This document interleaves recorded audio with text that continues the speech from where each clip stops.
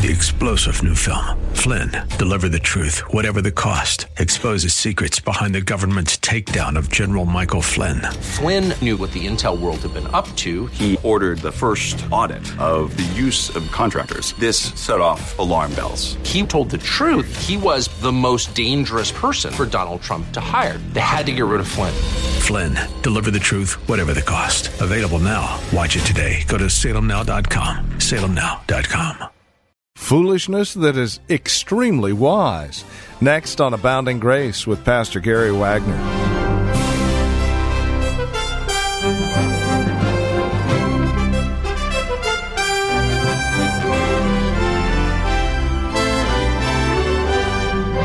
Welcome to this edition of Abounding Grace with our teacher and pastor Gary Wagner, the ministry of Reformed Heritage Church here in San Jose.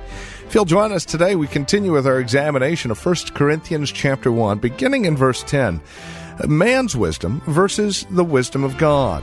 That's the whole focus of our time today as we begin to understand just how wise our God really is, and how foolish we end up looking. And that brings in the mercy and grace of God at the end of the day, which is really showcased for us here in 1 Corinthians chapter 1. Won't you join us? With this edition of Abounding Grace, here's Pastor Gary Wagner. Now, what is Greek philosophy?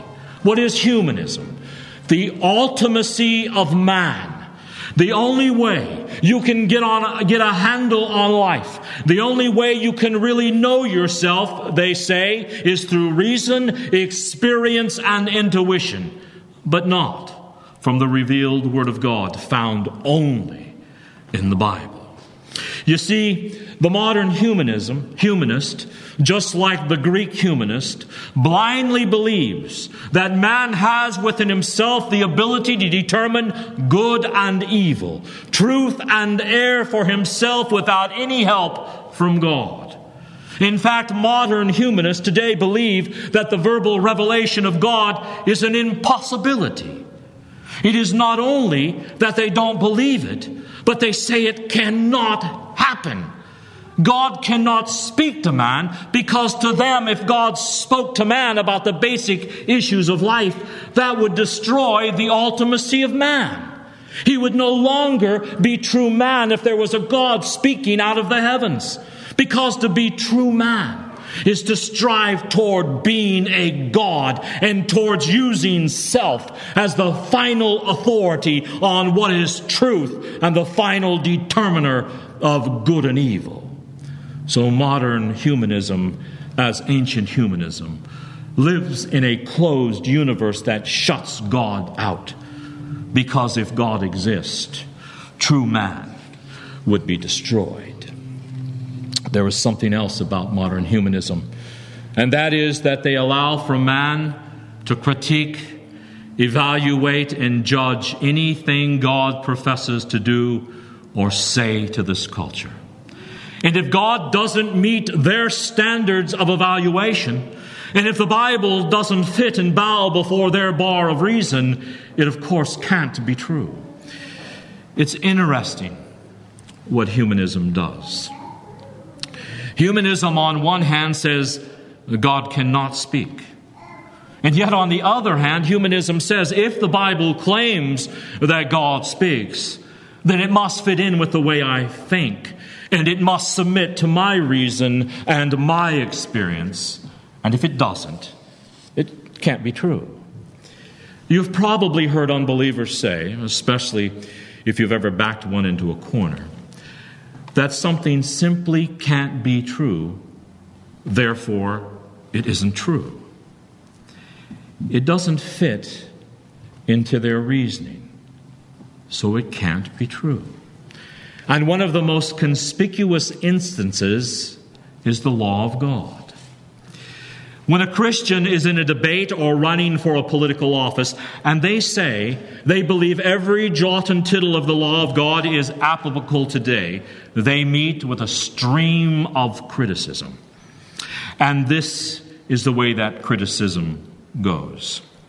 They would take a law, for example, from the Old Testament, like an incorrigible young adult who gives himself to drunkenness and rebellion. Scripture says he should be tried by the civil court, and if found guilty, be put to death. Now here is the way they take that passage of Scripture to argue against the applicability of all of God's law. Well, that simply can't be just. Therefore, it's not applicable. That can't be fair to put to death an incorrigible young adult who has simply abandoned himself to rebellion. That can't be just. Therefore, it is not just. And that's the way they argue, because they assume their mind is the final standard by which they distinguish truth from error. Now, what is the goal of ancient humanism? What's the goal of modern humanism? Well, it's twofold.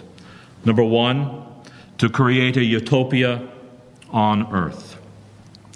You listen to those people who believe in the ultimacy of man, who believe that man has the ability to determine good and evil for himself, and you'll find out, one way or another, their goal is for a new world order. A world free of ignorance, injustice, and disease.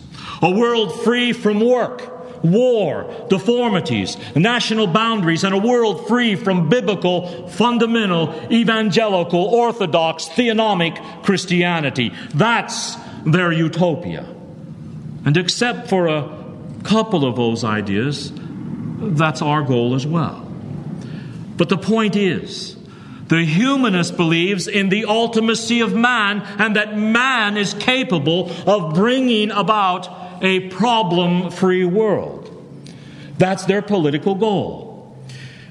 I'm sure you've had a chance recently to listen to many candidates' rhetoric. See how many of them are utopian. See how many of them base their systems of beliefs on the ultimacy of man. And when they believe in the ultimacy of man and that the universe is closed to God, they have one goal, and that is to create a heaven here on earth without God. And when you listen carefully to those candidates who claim to be of Christ and watch the implementation of their programs, you'll see no difference between their goals and the humanist. Instead of glorifying God through the application of His law, they are glorifying man by implementing man's nationalistic goals of a man-centered empire. And you need look no further for an example of this than he that sits in the Oval Office today. The humanists have a second goal. And in my opinion, this is a deliberate, self-conscious goal. Modern humanists, as well as ancient Greek philosophers, have a great longing in their hearts to be as God. Paul Sartre said, to be a man, by definition, means to reach toward being God. And today, if you read much of the secularists, you'll find that men of science and technology, men of cultural power, and men of extraordinary wealth are openly talking about playing God and about recreating this world in which there is no room for the God of the Bible to act or to speak. I recently read an article by someone who was defending democracy as we have it here in America over Christians being involved in politics. And he was trying to impress his readers with the rule of the majority and how one can force their opinion, how no one can force their opinion over that majority. He said, in an American democracy, not even God can impose His will. So you see, the humanist ultimate goal is to banish God and replace Him with collective man. Now, there are three basic steps the humanists have to achieve their ultimate goal of world dominion: to build a heaven on earth, to dethrone God, and to place themselves on that throne.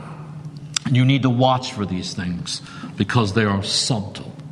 They can be made to sound so appealing and so desirable, such as a world free from disease and free from hunger. Now, there are also three basic strategies by which the humanist today tries to reach these goals. Number one, global and biological engineering. Control of the weather, control of the birth rate, control of death, genetic manipulation, test tube babies, stem cell research, and expect to see more and more global and biological engineering as the humanists attempt to reach their goal of a one-world government where man is God. There is a second aspect to their strategy, and that is sociological transformation, mind control and brainwashing, which are accomplished basically in two ways, through the media and education. The media today, with its newspeak and federally controlled education, along with, unfortunately, many so-called Christian schools, are used to brainwash the populace in an attempt to control their minds so they never think in terms of a sovereign God, but instead think in terms of a sovereign state. And brother, that is not an exaggeration, and it is not by chance. Our children in public schools today, and all of us who listen to status news sources such as CBS, ABC, NBC, CNN, Fox, MSNBC, Time, Newsweek, New York Times, San Francisco Chronicle, the McClatchy News Service, the Mercury News Service, etc., are being brainwashed so that the humanist goal can be reached. And let me give you an example. The news media is going to find things to criticize Christians.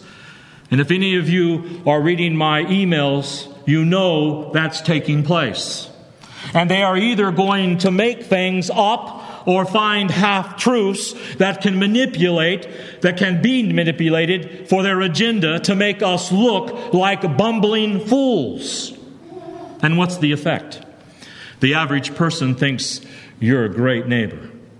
But he's going to do everything he can to keep you from having any say or power in the public arena. The media uses whatever means it deems necessary to belittle the Christian in the public eye and to brainwash the public to stand against us. And there are so many examples that I could give you. But I'm going to give you just one that hits you real close to home. Several years ago, Pastor Charles McElhaney of the San Francisco Orthodox Presbyterian Church hired an organist for their church who turned out to be a homosexual. Of course, the church released this man from employment, and immediately the man filed suit against the church. The news media went crazy, and one of the nicest things that they called Pastor McElhaney was a homophobic. They insinuated he was heartless and full of hate. His home was firebombed. His life and family was threatened. His life became a living hell. And even though he was one of the only pastors in all of San Francisco going into the AIDS wards at local hospitals and witnessing to the patients of the grace and mercy of Jesus Christ, the media made him out to be a monster. By God's grace, the church won their court case. But financial and personal damage had already been done. The story was picked up by all the major news sources as a test for the homosexual cause, and they eventually brought down this very well-respected and loving minister of the Word of God.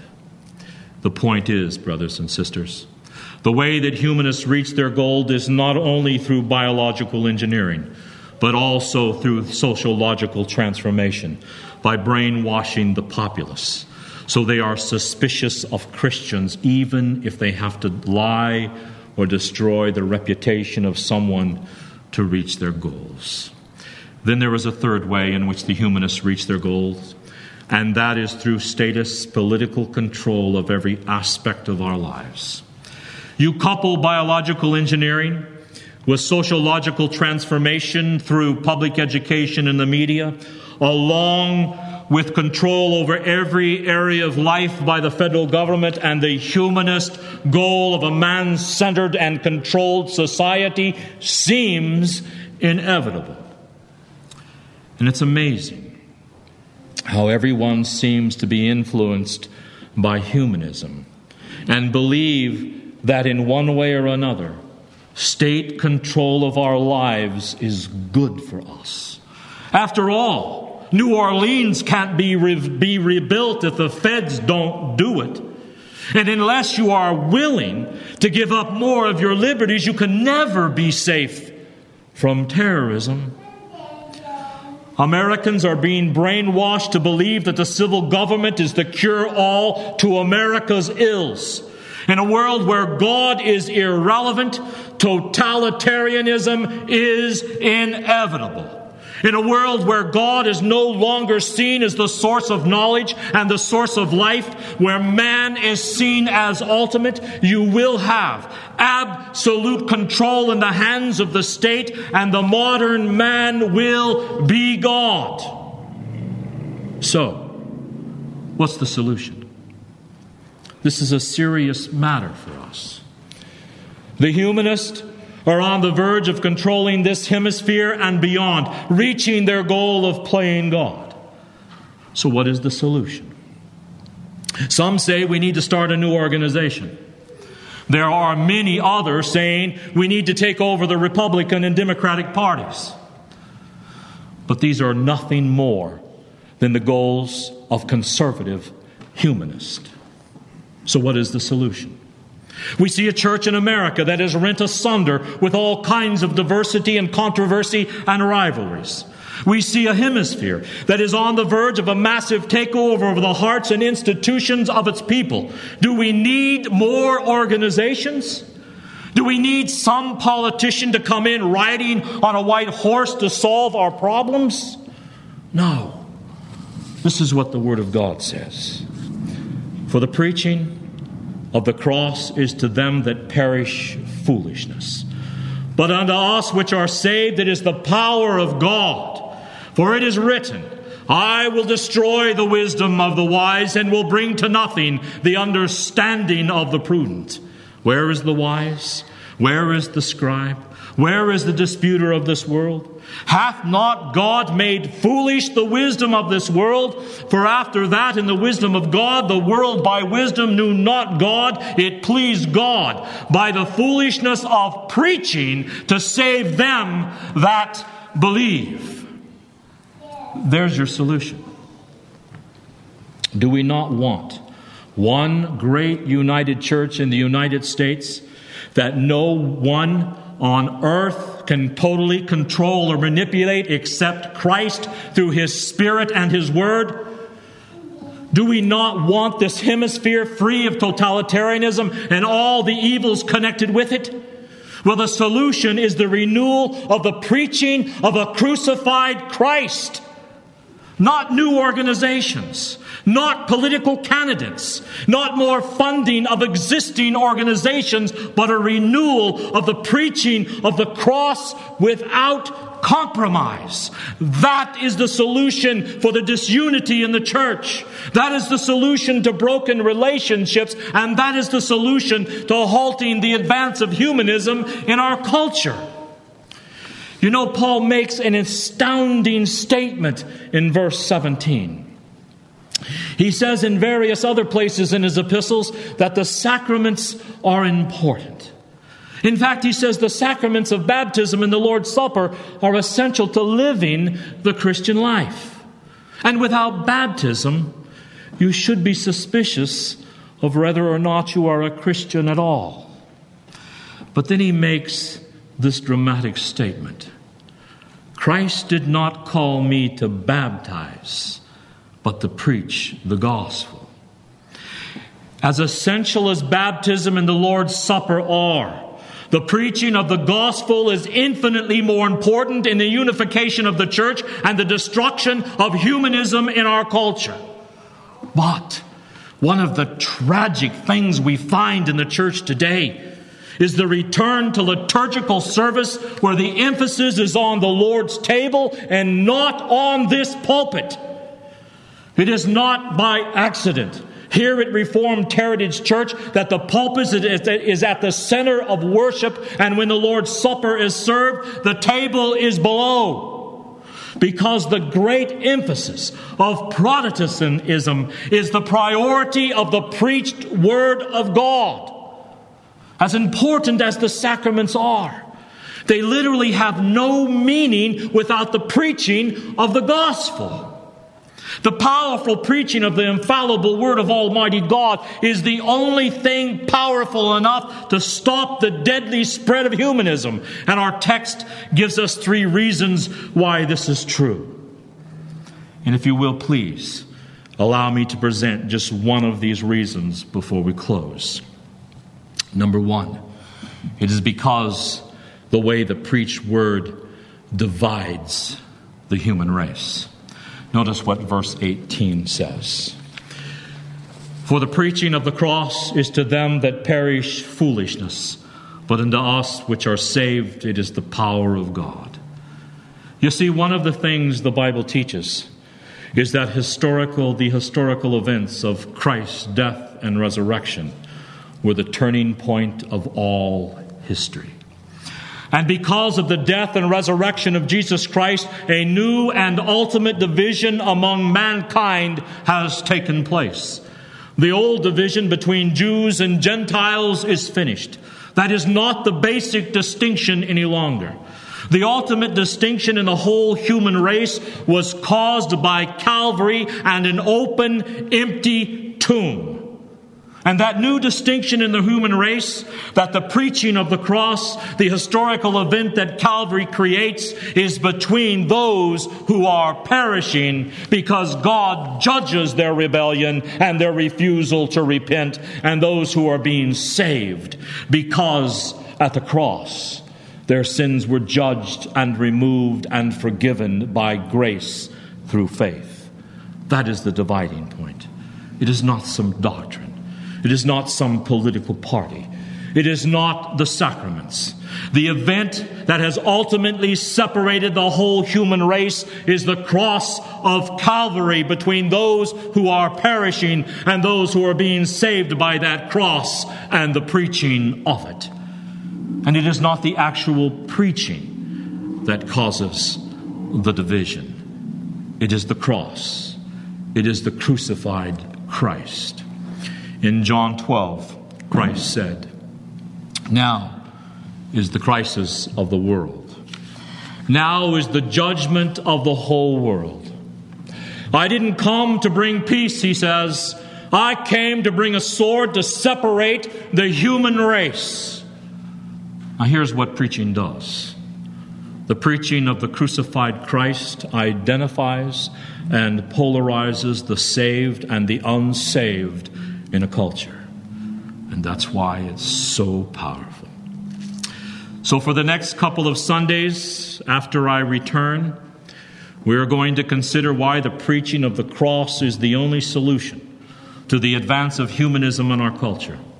Because the preaching of the cross identifies, brings to light, and polarizes in time and history, in a culture, the perishing from the saved. And there are numerous verses in the Bible that illustrate or speak of how the preached word polarizes. It does not unite a culture that is not Christian. It brings disharmony to a disbelieving culture. And it brings disharmony to a church that is filled with false views of Christ and His work. And yet, if it does not polarize and sift people, then it is not faithful preaching. When we get together next time, we will consider 2 more reasons our text gives for why the preaching of the gospel is the only thing powerful enough to bring humanism to its demise. Until then, remember, the preached word is a savor of life to some and is a savor of death unto death for others. Faithful preaching separates the sheep from the goats, and that is why the church must be united in love and the truth of God found in His Word alone. Amen. Well, this has been Abounding Grace with Pastor Gary Wagner from Reformed Heritage Church in San Jose. As we have closed out our time together today, I would remind you that our desire is to know how this program encourages you in Christ. Now, there are a couple of 3 ways that you can contact us to provide us with this information. And again, it would really encourage us a great deal if you'd take a moment and let us know how the program is encouraging you in your walk and relationship with the Lord Jesus Christ. Here's how to contact us. Phone number is 408-866-5607. That's 408-866-5607. Our website, where you can drop us an email and even learn a bit more about us, is reformedheritage.org. And then, of course, you can write to us at PMB, that stands for Post Mailbox, number 402, 1484 Pollard Road, Los Gatos, California. The zip code is 95032. Now, there is another way you can contact us, and this would be the best of all, especially if you're not involved in a church at this time. Plan on visiting. Let us fellowship face-to-face, as it were. We meet at Lone Hill Church, 2 in the afternoon on Sundays at 5055 Lone Hill Road in Los Gatos. Directions can be found at our website, reformedheritage.org, or by calling 408-866-5607. Midweek services, 7:15 Wednesday evenings, again at 5055 Lone Hill Road in Los Gatos. Again, directions and information can be found at 408-866-5607. By the way, copies of the broadcast are just $5. Mention today's date when you contact us, and we'll get a CD out to you right away. Thank you for joining us today. Until next time, God bless.